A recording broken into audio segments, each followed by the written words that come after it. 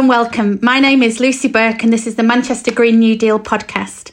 We're recording this less than 24 hours since Andy Burnham was re-elected as Mayor of Greater Manchester on an increased majority, having pledged to implement a range of policies to tackle climate change and to make Greater Manchester City region a bastion of climate action. I'm joined today by my co-host, journalist Alex King. Hi, Alex. Hi, Lucy. How are you doing? Very well, thank you. And first-time presenter on the podcast, but Green New Deal rising star, the great Sean Benstead. Hi, Sean.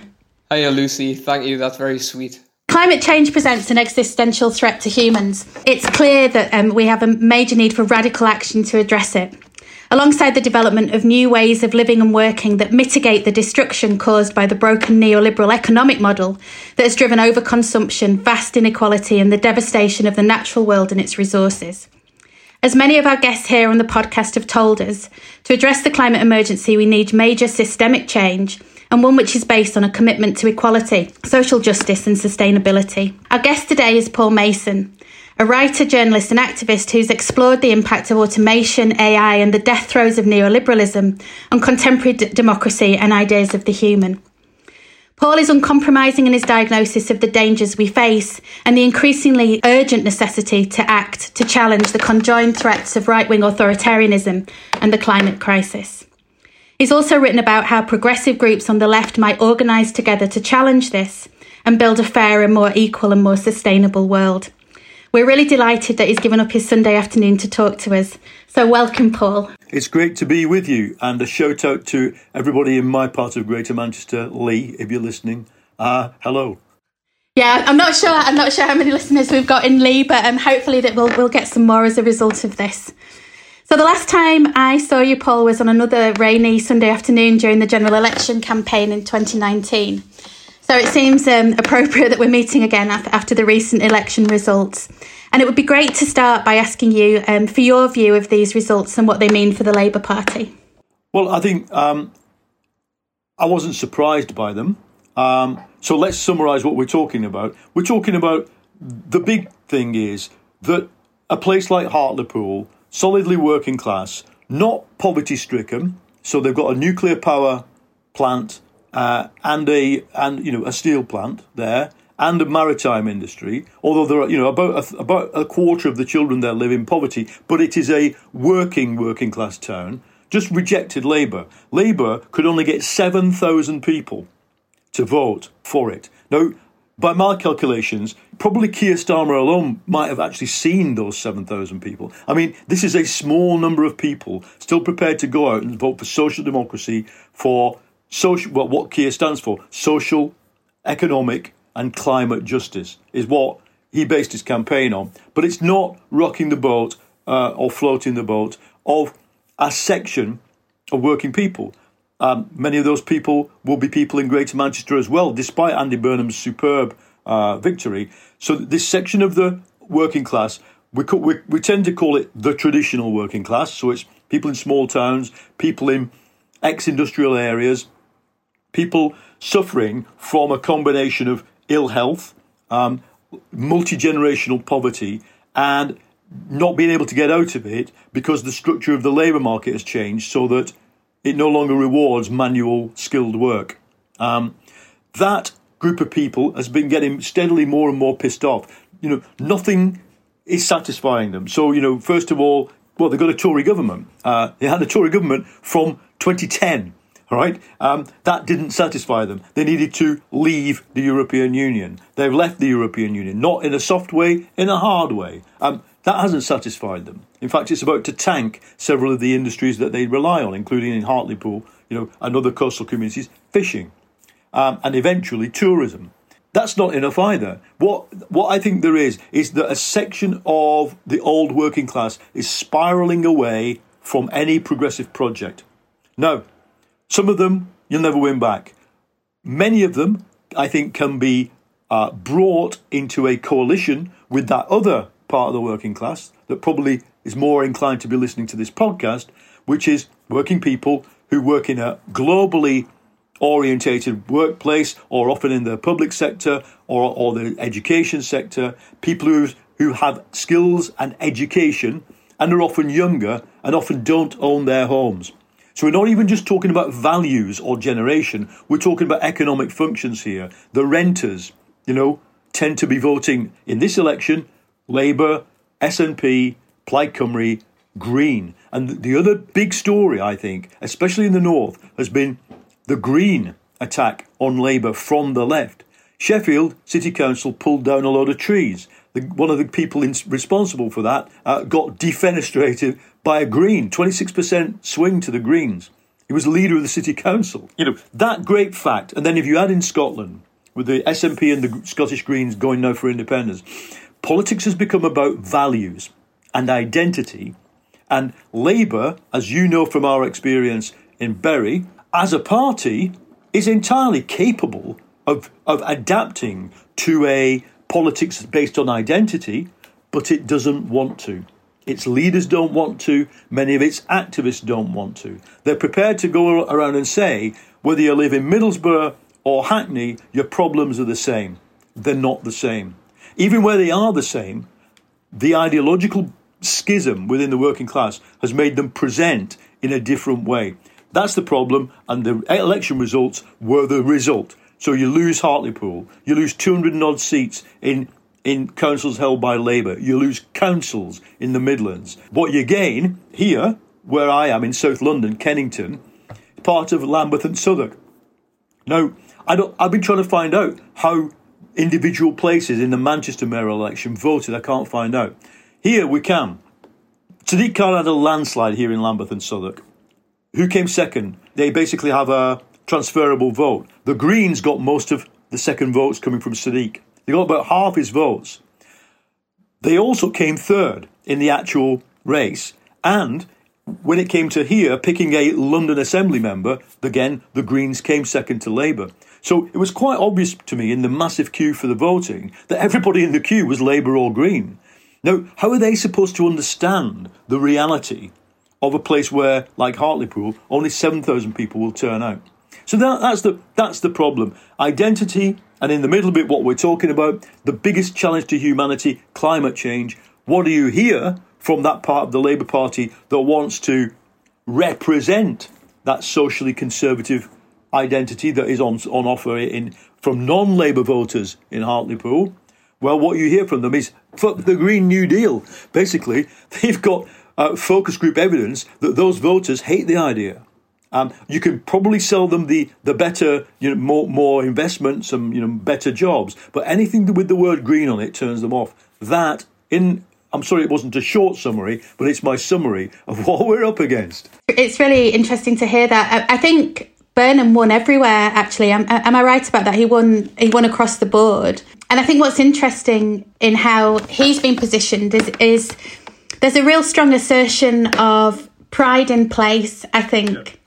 And I think that's what he's been very good at kind of doing, about being able to offer a kind of vision of Manchester which is proud of its history, but can also be inclusive and recognise its diversity as well.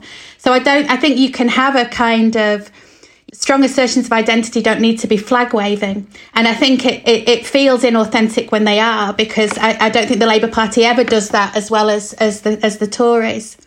No. And I think that, I wasn't there on the ground in Manchester for this election, but yes, it's very strong pride in place. It's also a story that has a kind of narrative to it, in the sense that there was the Manchester bombing. After the Manchester bombing, you remember that woman standing up and singing, don't look back in anger. Well, what is that? To me as a Marxist, having studied the works of this Italian Marxist, Antonio Gramsci, who wrote in the 30s so much about how we have to deal with right-wing thought and right-wing problems within the within the working class. He used this term hegemony. It means dominance, but what it means is influence. So that when that woman stood up and started singing, what it was a section of the Manchester working class culturally expressing itself to others. And so if you were, say, in all the places that we're really losing, like Lee, Tilsley, all the places, ex-mining places, at least they could see that there was a common story. And then Andy, himself is someone who's lived through that story and represents the Manc kind of attitude, even to people from towns around Manchester who don't think themselves as Manc in any way, shape or form. That's great. If we could bottle that and do it everywhere, it'd be superb.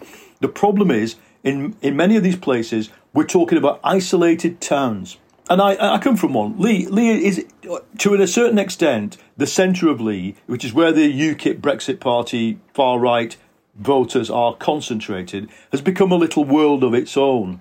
No, but it's even more true of physically isolated ex-mining villages in Yorkshire or coastal communities like Hull and Grimsby. That's where we're having the problems because, I mean, my mates in Lee say to me, the problem is there's no political centre in Lee. There's my mates from Momentum sitting at one end of the pub, and then there's ex-BNP UKIPers sitting at the other end of the pub. And everywhere else, they've been a tiny minority, swamped by, students, young people, teachers, nurses, lecturers at the local university. That's just not there. There isn't even a sixth form, as far as I know, or there wasn't last time I spoke to people. Wow. You have to leave the constituency to go to sixth form. What we're facing here are places that do deserve what Johnson is saying he's going to give them, which is a load of money to pull them up out of that problem. But what we, obviously people on this podcast will be very interested in the environmental aspect of it. I think what we're calling the Green New Deal could be an amazing vehicle, an amazing offer to them, but it's probably got to be stripped quite a lot of its kind of AOC rhetoric and its greeny rhetoric. And I'm afraid, I'm really sorry about that for people who love all that. It doesn't need to be stripped of it in central Manchester or Brighton or Stroud, or Norfolk, Norwich rather, where the Greens are like on a roll, or Sheffield.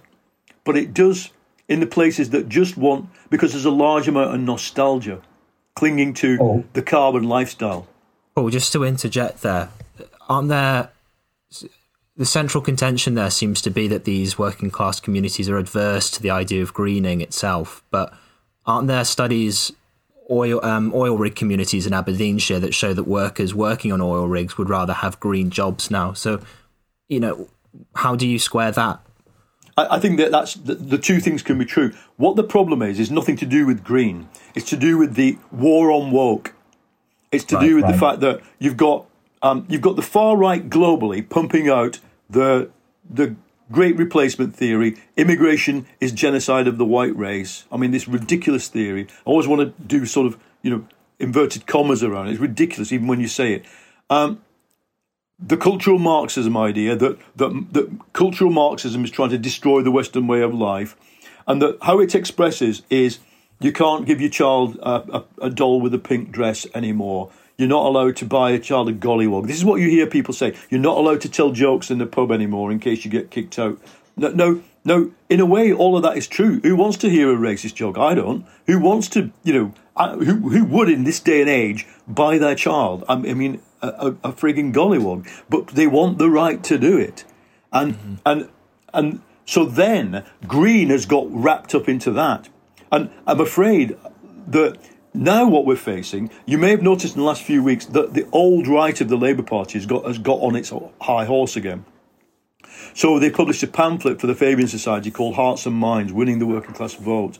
And in it, one of the Greater Manchester MPs, Yvonne Fauvargue, overtly argues that she says, it's all very well LGBT BAME, we're not going to stop doing that, but it's not important to our core communities. And including in that is a large part of what we need to do. Because I think everybody on this podcast knows, and hopefully many people listening to it, that conventional Green New Deal is not even going to be enough. We need massive lifestyle change to save this planet from the chaos that's coming. EV, PHEV, Mitsubishi, big tractors, kind of Chelsea tractors, aren't green. We need mass transit. We need walking. We need to do what Helsinki's doing.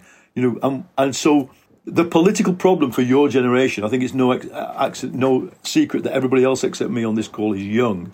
The political challenge for your generation is going to be, how do you organise a movement that really does believe in that radical green future? And how on earth do we communicate that to communities that have been told it's all part of an attack on the Western way of life? Just on the topic of the old right, there's a lot of talk, certainly after these elections, about leadership of the Labour Party and the direction that's going, and suddenly the sword of Damocles wielded by Lord Adonis and Mandelson seems to be coming slowly or quickly down on Keir Starmer's head. And you have been a supporter of Keir Starmer and worked on his leadership campaign. And a lot of people on the left was. I think, I don't have the figure to hand, but I think it was 40% of members who voted Corbyn on the second election during the chicken coup of 2016 went to Starmer.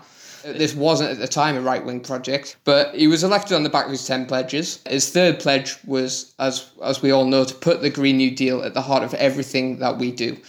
But so far, Labour for a Green New Deal have had radio silence, apart from a single tweet and vague support from the leadership. Is this still part of his kind of ill-fated communication strategy? Or do you think this is, that it's been sidelined? It goes deeper than that. Before we talk about the green aspect, let's talk about the problems that Starmer has. The problem is that he perceives, and many of the people around him perceive, that before they can even have an argument with the electorate, they have to re-establish Labour's right to be heard. When you know yourself, Lucy, in the places we were campaigning, there was a section of the population that didn't even want to speak to you. I mean, a Labour MP from Yorkshire said to me, I was, they wanted to do some work around veterans, so ex-army people who, often suffer homelessness, depression, addiction, he went to a group in his constituency and said, well, what can I do? And they said, why would we want to speak to you? What's Labour got to do with our issues? And actually, so we're dealing with this problem of Starmer thinking that the way you get around that is to sort of establish yourself as a kind of professional, believable character. But my argument with Starmer's people, is that you don't do that without narrative, action and policy. And he's overtly said in the conference speech, I could say what my vision is now, but nobody would hear, nobody would listen. So I'm keeping it for later. This has been a huge mistake. And this is what I think that the Hartlepool and other losses show, that where campaigns had autonomy from what we call Lotto, the leader of the opposition's office, where campaigns had autonomy, like Andy's campaign, like Steve Rotherham's campaign, like the Liverpool mayoral campaign, although that was pretty heavily colonised by Labour leadership after it went wrong one time, and also the Welsh Labour Party, they actually managed to do stuff. Coming to your question about where do we see Green New Deal, I think as we speak, this is what is in the balance in this reshuffle and post-election shake-up that Starmer's going to do. I have been publicly advocating, and I'm trying my best to advocate, with those who I can speak to. This is the moment to put a figure and some bones on Labour's actual Green New Deal project. I think I would rather call it a Green Industrial Revolution, simply because the idea of the New Deal has never been part of British political mythology. And, to be honest, it's not even the New Deal, Roosevelt's New Deal, that we're trying to emulate. I would argue what we're trying to emulate is America's wartime transformation. That is where it increased its GDP by 15% in a year by borrowing 15% in a year and spending 15% of GDP extra on weapons. No, we don't want any more weapons. What we do want is a green transformation. If I can quickly interject there, Paul, I absolutely agree in terms of, the Green New Deal and the kind of branding of it historically. It doesn't really resonate within the UK. And that's why nationally we're bringing our motion to conference under the branding of the Green Jobs Revolution. Yeah, and it is certainly contextualised in the post-COVID context. It's got all of the British trimmings with it. So I certainly agree with that point. I think that's good, but I'd also say Green Jobs Revolution doesn't explain to people that they're going to have to not probably fly, and they're probably going to not have to, have a car-based society. That's the problem we face. Of course, we can probably get halfway to zero net carbon in the next 15 years, quite without doing much. But the less radical we are now, the more radical we have to be between 2035 and 2050. in terms of lifestyle change. But, okay, so however, the good bit is, I think that we can win those Green New Deal policies at conference. I hope that the leadership will embrace the essence of it even before the conference. I think that, you remember Caroline Lucas and Clive Lewis drew up a Green New Deal bill. I think the plan is for them to bring that back to Parliament as private members or whatever. Now, all of those are good, but here's the problem. Or rather, here's the thing that I think your listeners need to understand. The quid pro quo for that is that we haven't been able to persuade Labour to put a figure on it because you've had a Treasury team that won't do any spending proposals. I don't know whether that's going to change after this election. I hope it would. But it's going to be the size of Biden's stimulus. In British terms, 200 billion. It's more or less the same as what Corbyn promised in the 2019 general election. 200 billion. But my argument is, okay, the Labour right and their mass base are already pissed off with us over what you might call wokeness, political correctness, BLM, transgender. They're already pissed off with us. Okay, now, the moment we say the centrepiece of Labour's future programme has to be green industrial revolution, we need something else. And I think that something else has to be stuff that a lot of people on this call and listening to it won't necessarily buy, which is what I call traditional social democratic policies on crime, foreign policy, policing, justice. It's just basically, we are not going to win on our own, Labour. I think anyway, Scotland shows that. We can't govern alone. But we're not even going to have a chance of winning unless we have something to offer to those communities who've rejected the social liberal radical left, and they have. Let's be honest about it. For sure, and it's definitely hard enough building that kind of progressive coalition within the party anyway. But it's certainly a strategy that you've advocated in the Left, the Party and the Class essay that you published last year, where you've advocated for the kind of actions taken by Clive Lewis with the EDM he launched the other day and the climate bill with Caroline Lucas, where, you know, the Labour left to win power, we must build an electoral coalition inside the party, or if that fails, with other progressive parties around the concept of social justice. Now, my kind of question around this is that there's different conceptions of social justice, and the political priorities that kind of emanate from those conceptions can cause conflicting objectives. And a pertinent example within the environmentalist trends are the priorities, for example, for Labour for a Green New Deal, which call for a huge and rapid expansion of public transport infrastructure, coming to loggerheads with many of the conservationists that argue that mass human mobility is often antithetical to a just, healthy planet. I'm wondering if you can talk about how we can reconcile these conceptions into the successful coalition that you talk about in the Left, the Party and the Class. Yeah, well, I mean, it's never going to be easy.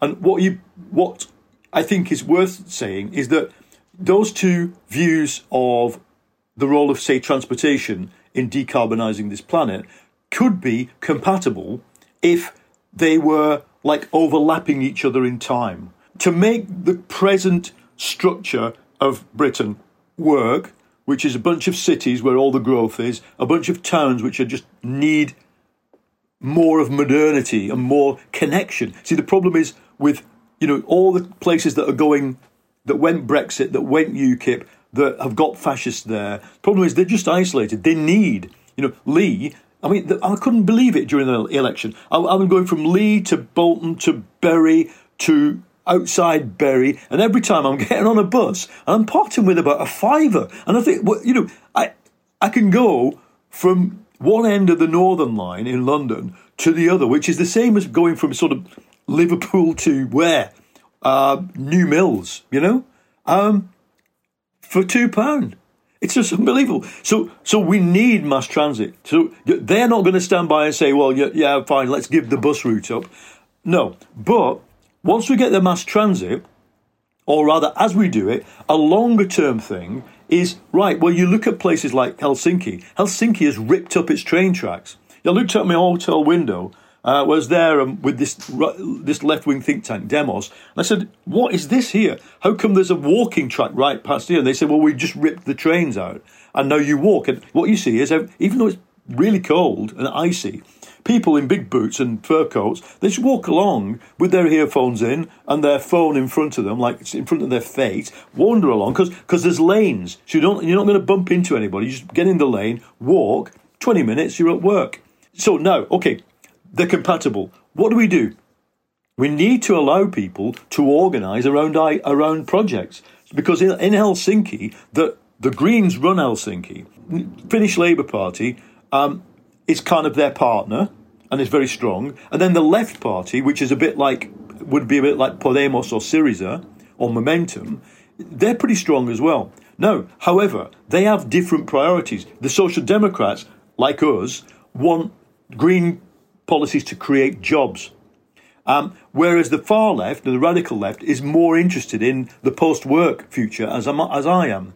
So now they have no problem sitting in a room together, going, "All right, whatever the finish for, hey Jim, but you want this, I want this. Let's negotiate. We run the goddamn city in a coalition. Which bits do we get? Which bits do I get?" And I think we've got to learn to allow diversity, and this is the problem. This is great if you've got a multi-party system and PR, and I'm a strong supporter of constitutional reform. But if you've got first past the post and you've got this vehicle called the Labour Party, Labour Party isn't just bureaucratically simple and slow and very difficult to make it move. It is also a hothouse for arguments, so that everything becomes existential. If you argue for, inside Labour for that radical green type of, deep green transformation project, you'll soon find yourself on the wrong end of a series of union bureaucrats, big head honchos here, this councillor. I would really plead with people to try and allow diversity within both the Labour movement and the Green movement, because ideas have to be tested against each other and against reality. And one might sound like it's a great idea, but doesn't work. And another, which has been lurking there, supported by a few people, might actually be the answer. I've been reading a lot of Andre Gortz at the moment, thinking about ideas of work, actually, and the ways we talk and think about work, and, the value of potentially thinking about meaningful activity rather than just simply thinking about work itself. But I just wonder how how we begin to, or how you think we begin to build and introduce new ideas about what the future might look like, and what a future that's not, absolutely dominated around, for instance, the kind of 5-day working week, the kinds of arguments we can make. This is the most existential challenge to the left. If there was a multi-party system, I would have no hesitation in saying the left that wants a rapid transition beyond carbon, beyond necessary work, beyond sexual, social, gender oppression, racial oppression, should probably just have its own party. Because the problem we've got is that traditional social democracy, and above all, the name is on the tin, Labour, Gortz, this French Marxist, heterodox Marxist in the 90s, not only said the working class is over. He said it too soon, but he was effectively right in the sense that its agency has dissipated. But he actually said Marxism needs to become a utopia not based on work. Now, that's a really challenging thing if your name's the Labour Party. And what happens every Labour and Trade Union conference, I get invited, when they were still speaking to me, to go and talk about UBI, Universal Basic Income, Universal Basic Services, which I think are a much more tangible and possible thing in a country like ours. Talk about shorter working life, shorter working year, work-life balance, working across your entire life. And literally, what do they say? First of all, what you're saying about automation is wrong. The automation won't happen. It'll create as many jobs as it destroys. They literally do not. There's a whole body of theory that says information technology is different. And it's not the left who's thought this up. It's some of the most right-wing sort of general sort of thinkers of capitalism. Peter Drucker wrote the first book with the word post-capitalist in the title in 1990. Paul Romer, the mainstream economist, he points out information technology is different. It's going to eradicate a lot of work. And you've got labourism sitting there going, well, there's two choices. You slow that down, or it's impossible.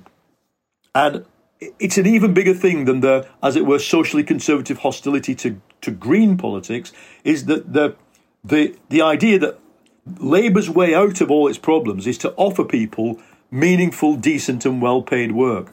Well, I think, yes, that's possible. Absolutely. Meaningful, decent and well-paid work is what we should be offering everybody. But don't think there's going to be enough of it around. So we also have to say, well, to offer person A meaningful, decent and well-paid work in a factory, that factory is going to have 2 shifts of 4 hours each.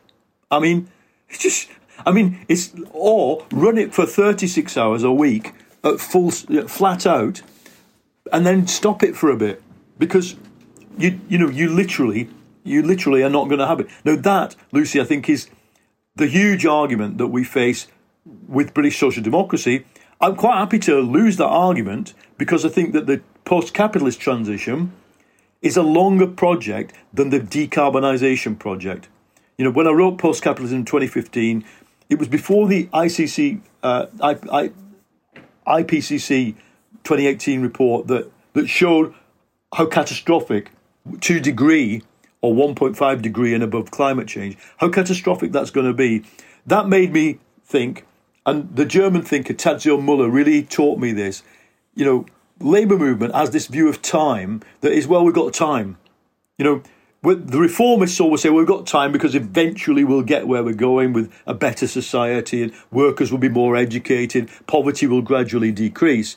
Revolutionaries, as Rosa Luxemburg once said, you know, the revolution marches to victory through a series of defeats. Both those attitudes are wrong now, because climate change puts a ticking clock into the scenario of the class struggle.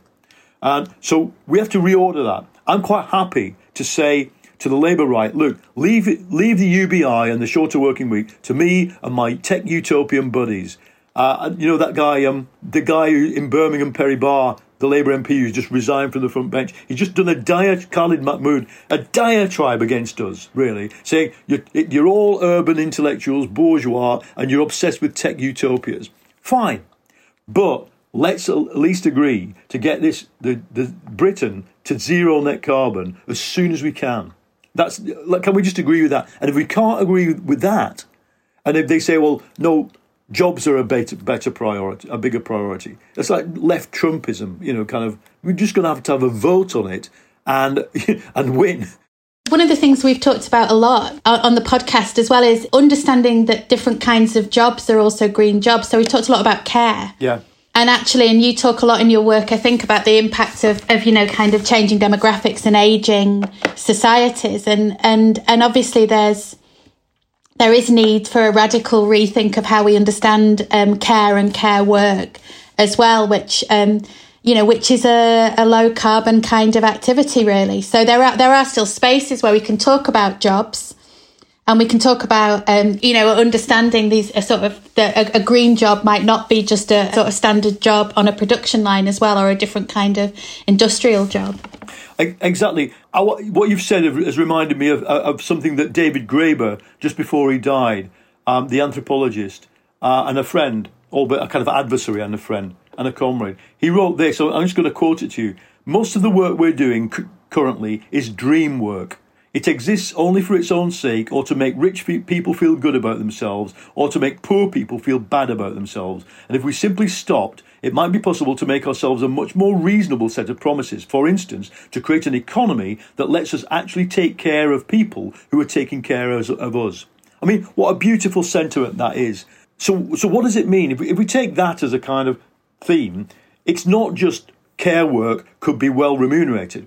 It is, and that training to do it could be free, so that people who draw their pension but are quite fit, and that's a lot of people in their 60s, for example, including me. You know, I'm in my 60s. I have a little BBC pension. It gives me the ability to work 4 days a week and not bust a gut to get every contract and get every job that I'm offered. Okay, what could I do? I could do a lot of things if somebody would train me.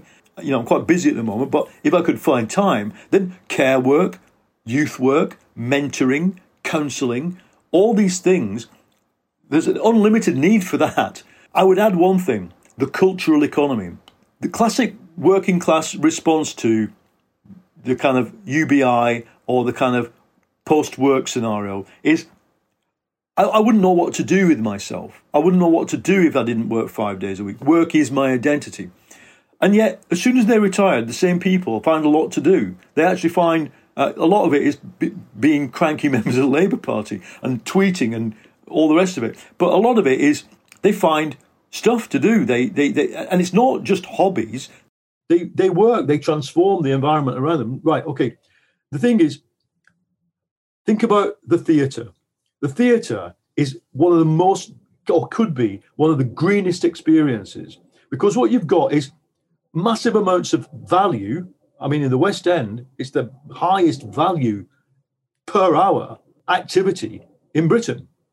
But then there's the training, then there's the preparing. Most of it is analog, in the sense that, the Royal Ballet, all the tutus are probably sewn by hand. Hopefully not in a sweatshop, whatever. But if you think about the theatre as a space, the only energy is just the lighting. And if you were really wanting to go deep green, you could just dispense with that and do everything open air like Shakespeare did. It would be a massively socially valuable and even economically valuable thing. So I think that we have to try and say to people, the future that we're aiming for will be of a high education one, where you and your friends and family will be incredibly engaged in the joy and beauty of living. And you'll have a load of time, and quite cheap or free it could be everything. If you don't like Shakespeare's plays, it'll be football. It'll be women's football. It'll be everything you would love to see happen, will be there. And that's how we sell it to them. But the problem is Labourism isn't set up for that. Paradoxically, trade unionism is.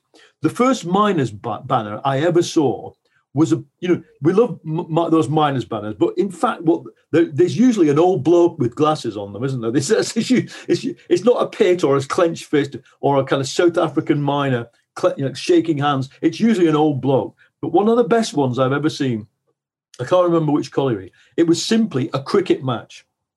It was miners playing cricket in clean white clothes with the sun going down. You can imagine, what did that mean to my granddad's generation? Not any time to play cricket, and to walk 3 miles to the pit, walk a mile underground, unpaid, work, walk home, a bath once a week, probably get completely kale-eyed on Guinness, knowing my granddad. And that was life.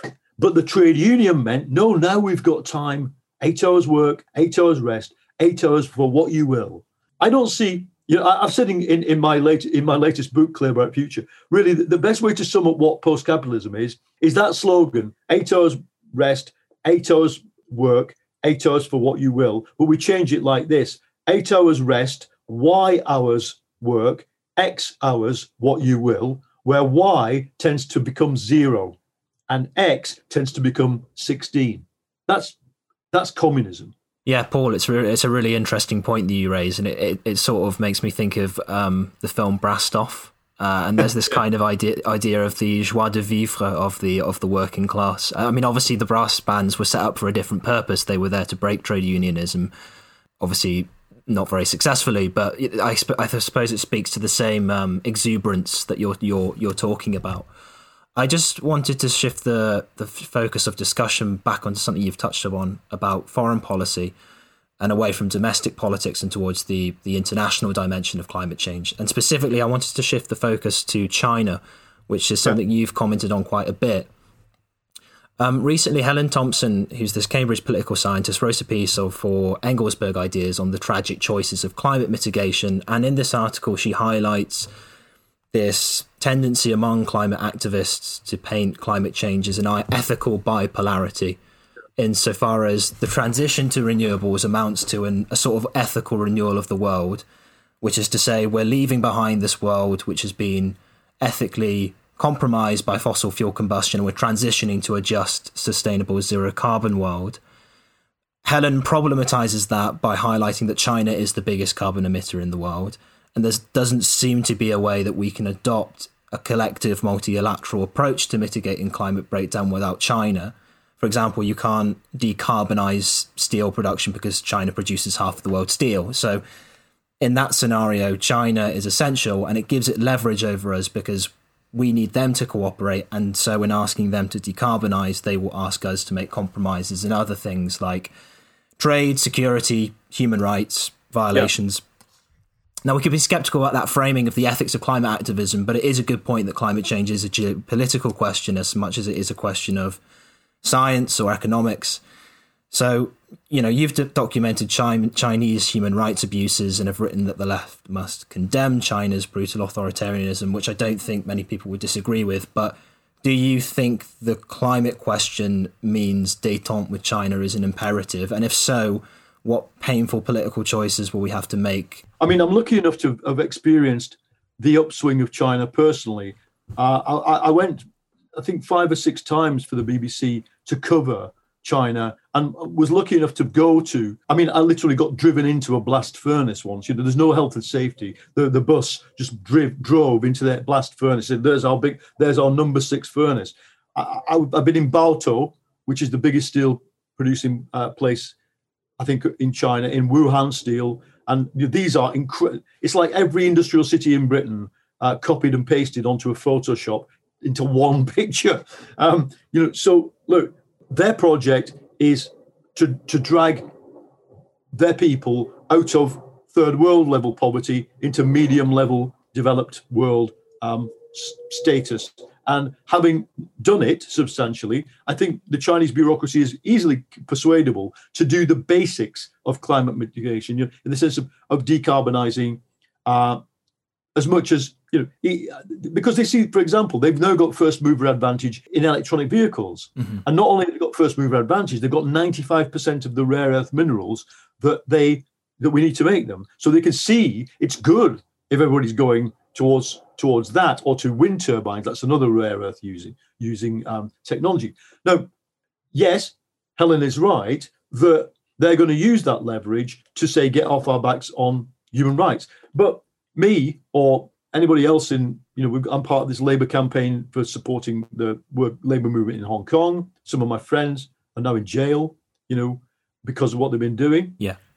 Whatever we do is nothing compared to this thing and here's what the traditional left can't think of, and it's certainly what the Stalinist left doesn't want to think of. The Chinese Revolution is what's going to solve this. It's going to be when workers, and I know they exist because I've met them in Shenzhen. I used to hang around outside factories in a hoodie, with my Chinese, translator, saying to people who've been on strike, will anybody talk to us? And it was like being in Britain in the 80s. It was literally used to do the same thing as left-wing paper sellers, hang out outside factories and talk about strikes. I've done that in the last 15 years. They're there. One day, they will decide. It's not from the upper class and the educated class that this urge for democracy comes in China. It's from workers who say, hold on a minute, I'm working in this factory for Apple and I'm being asked to sign a contract says I will not commit suicide due to stress. They're just like us. They're workers. They're not exactly like us, but they are pretty like us. So I think the missing thing is not the West uses diplomatic leverage to keep demanding stuff, although we should keep demanding it. It's that we need to, those of us who can, who've got the connections, need to foster a Chinese labor movement. And we need to make sure that Chinese labor movement knows that it's important to us that through the solidarity networks that we can build, that we all commit to a decarbonized future. But can I say one thing? See, I think this ethical aspect of decarbonization is really important for those of us who want society, I think it's possible within a century, to go beyond capitalism. Because capitalism at the moment is trying to say, well, we've used the planet as a waste pipe and a free energy source for about 250 years, as a garbage dump and a tap. But yeah, capitalism, we're fine without all that. We can have a circular capitalism. We can have a green, we can have a decarbonized capitalism. Maybe we can. I hope we can begin that, because we're going to get rid of capitalism in the next 15 years. But I think people are underestimating the extent to which the entire ethos of capitalism is built on waste and carbon energy. I have a fire at home, a fireplace, and on a cold winter's night, I light a fire. And because I come from a coal-producing community, it takes me back. And I know I love the idea of burning that carbon, even though I realise it's smokeless and it's green and it's organic, but it's still carbon. What would it be like if the world had never burned carbon? This is what Andreas Malm talks about. If we'd have run capitalism on water, you wouldn't have just had factories running on water. We'd have had a whole different structure of everyday life.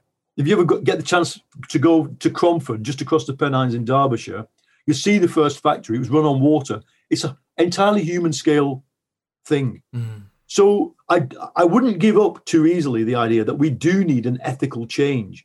That ethical change isn't about being good, being cool, whatever. It's about no longer using the earth as a dump for our rubbish.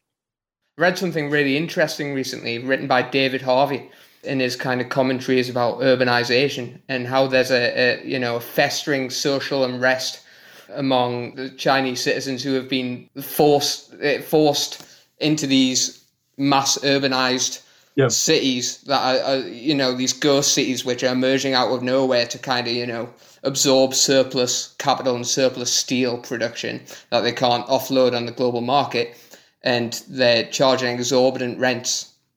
And there's a really interesting kind of social movement kicking off there as well. So something to keep an eye on for sure. Yeah, and let's not forget that the Chinese, because they've used labor and labor intensivity. I mean, I've been in factories where there are like 7,000 people, and they're under heavy surveillance, barcoded in and out of everywhere, shouted at.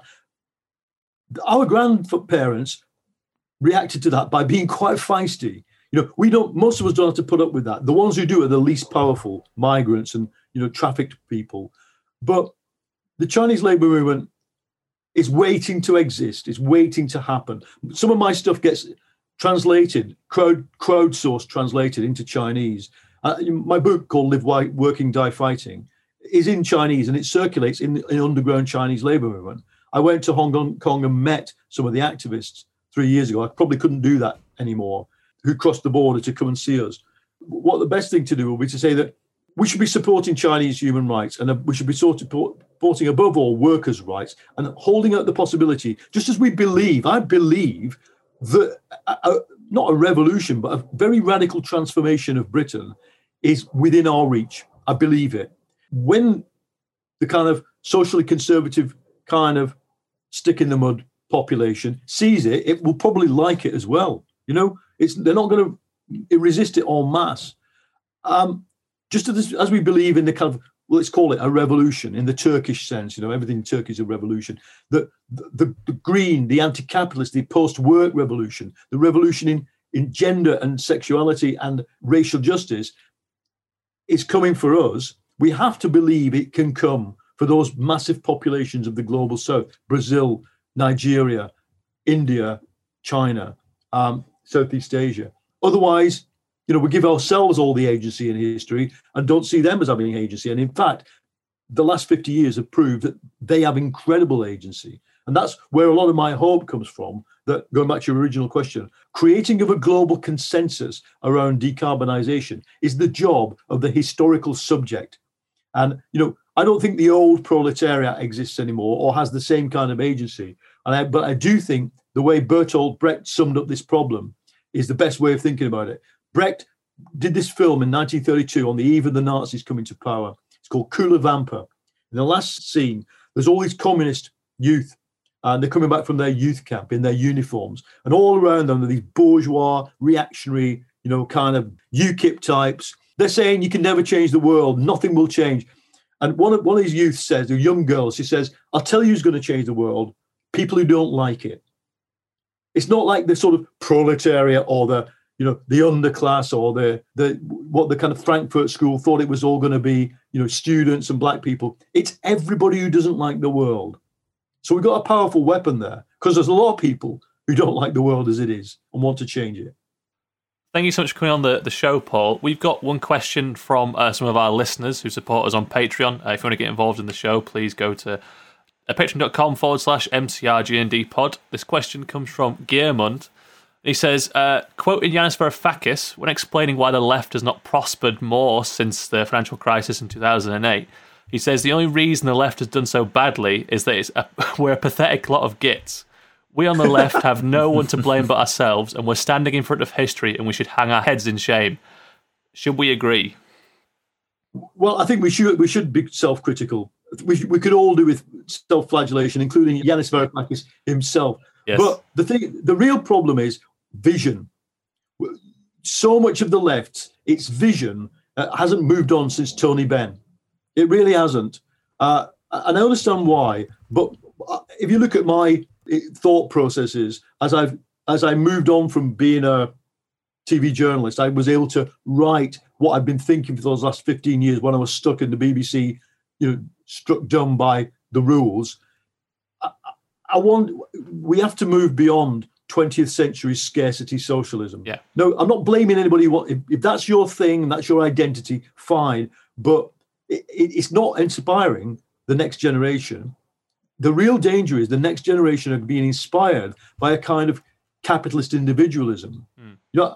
I chaired a conference in Liverpool last week, organised by the City Council and Steve Rotherham, blah, blah. And the showcased person was a young black woman who'd turned a hip-hop magazine into a nail business. The nail business turned into a networking business. And now she employs 100 people, basically, in her own version of what would be close to something like Clubhouse in a tech business. Okay? She incredibly, Sharmadine Reid, her name is, incredibly progressive, determined to fight on childcare, sexual harassment, domestic violence. Not a thought about the labour movement, not a thought about, in a way, solidaristic organisation. She thinks, and has proven, you can do it all by starting businesses. I mean, if we don't show that there is another route, the non-business, the non-commercial, but indeed the solidaristic and ethical route to that, to the future, then that generation that she's from will have no interest in the left whatsoever, because they'll never liberate themselves from capitalism, but they can liberate themselves from quite a lot of its effects by being what Foucault called the entrepreneur of the self. That's a really interesting place to end. When I also think there's a lot of younger people with loads of political energy that is there to sort of build on, and definitely that's what I experienced in the general election campaign, that there was so much will and preparedness to come out and to work really hard as well. So I think we've also got to value and build on that. But I just want to say thank you, Paul, for answering such a broad range of questions so well, and giving us your time. Thank you. We're now at the section of the show where we shout out to people, organisations, groups that we feel are doing a great job in either sort of supporting the environment or making change in their communities. So I'm going to move to Paul and say, what are your shout outs? Well, I've got one shout out, and that is for a think tank called Autonomy.work, based, I think, in London, headed by Will Strong, Carl Lewis, Cam Sandhu, Julian Siravo, Phil Jones, Aina Pandya, and others. They're doing some brilliant thought work for us because they've taken seriously the idea of universal basic income, the post-work society, the green transition that we've been talking about, the green transition that transforms the way of living, that doesn't just electrify the carbon lifestyle. So Autonomy.work are brilliant. And if you don't know the work of another think tank, I would also urge you to think about it. Anybody who's involved in policy, and that is Demos Helsinki.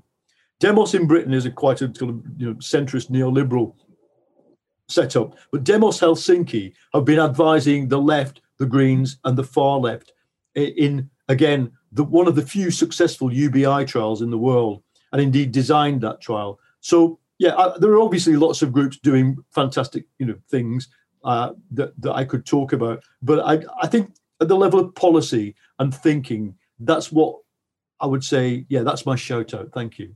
So I'm going to go to Sean. Yeah, I'd like to do a shout out for the TSSA Transport Union and their campaign to save Eurostar, our crown jewel of sustainable, low carbon and cross-border and formerly public transport. Currently, the British government is letting it fail as a political pawn against the French, and TSSA are doing all they can to lobby the government to step in and save that, as they have been doing for the aviation industry. And we all know the sustainability of that. Nice one. Thanks, Sean. And Alex? Well, I thought it was only right for us to highlight some of Labour's mayoral wins. God knows Starmer's not going to. So this shout out is for Paul Dennett, aka the sensible socialist mayor of Salford, whose radical programme of house building and ambitious plans for carbon neutrality show that people will buy into progressive political visions if you have policies in the first place. Thanks very much. And mine is to an organisation called Hubbub, who've just launched a project to support residents and communities in Manchester to take action on climate change. And I was, it's one of my former students works for them, and that's how I know. So it's a shout out to them and to Laura Howarth, who let me know about it. Thank you.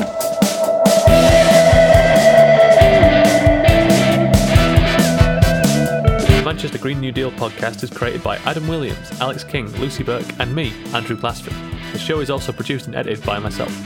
Special thank you to our Patreon supporters Barbara Burke and Guillermont. If you'd like to join them in building the show, please head to patreon.com/MCRGND pod to become a patron, helping us to get even bigger and better, but not in that infinite growth ecological disaster kind of way.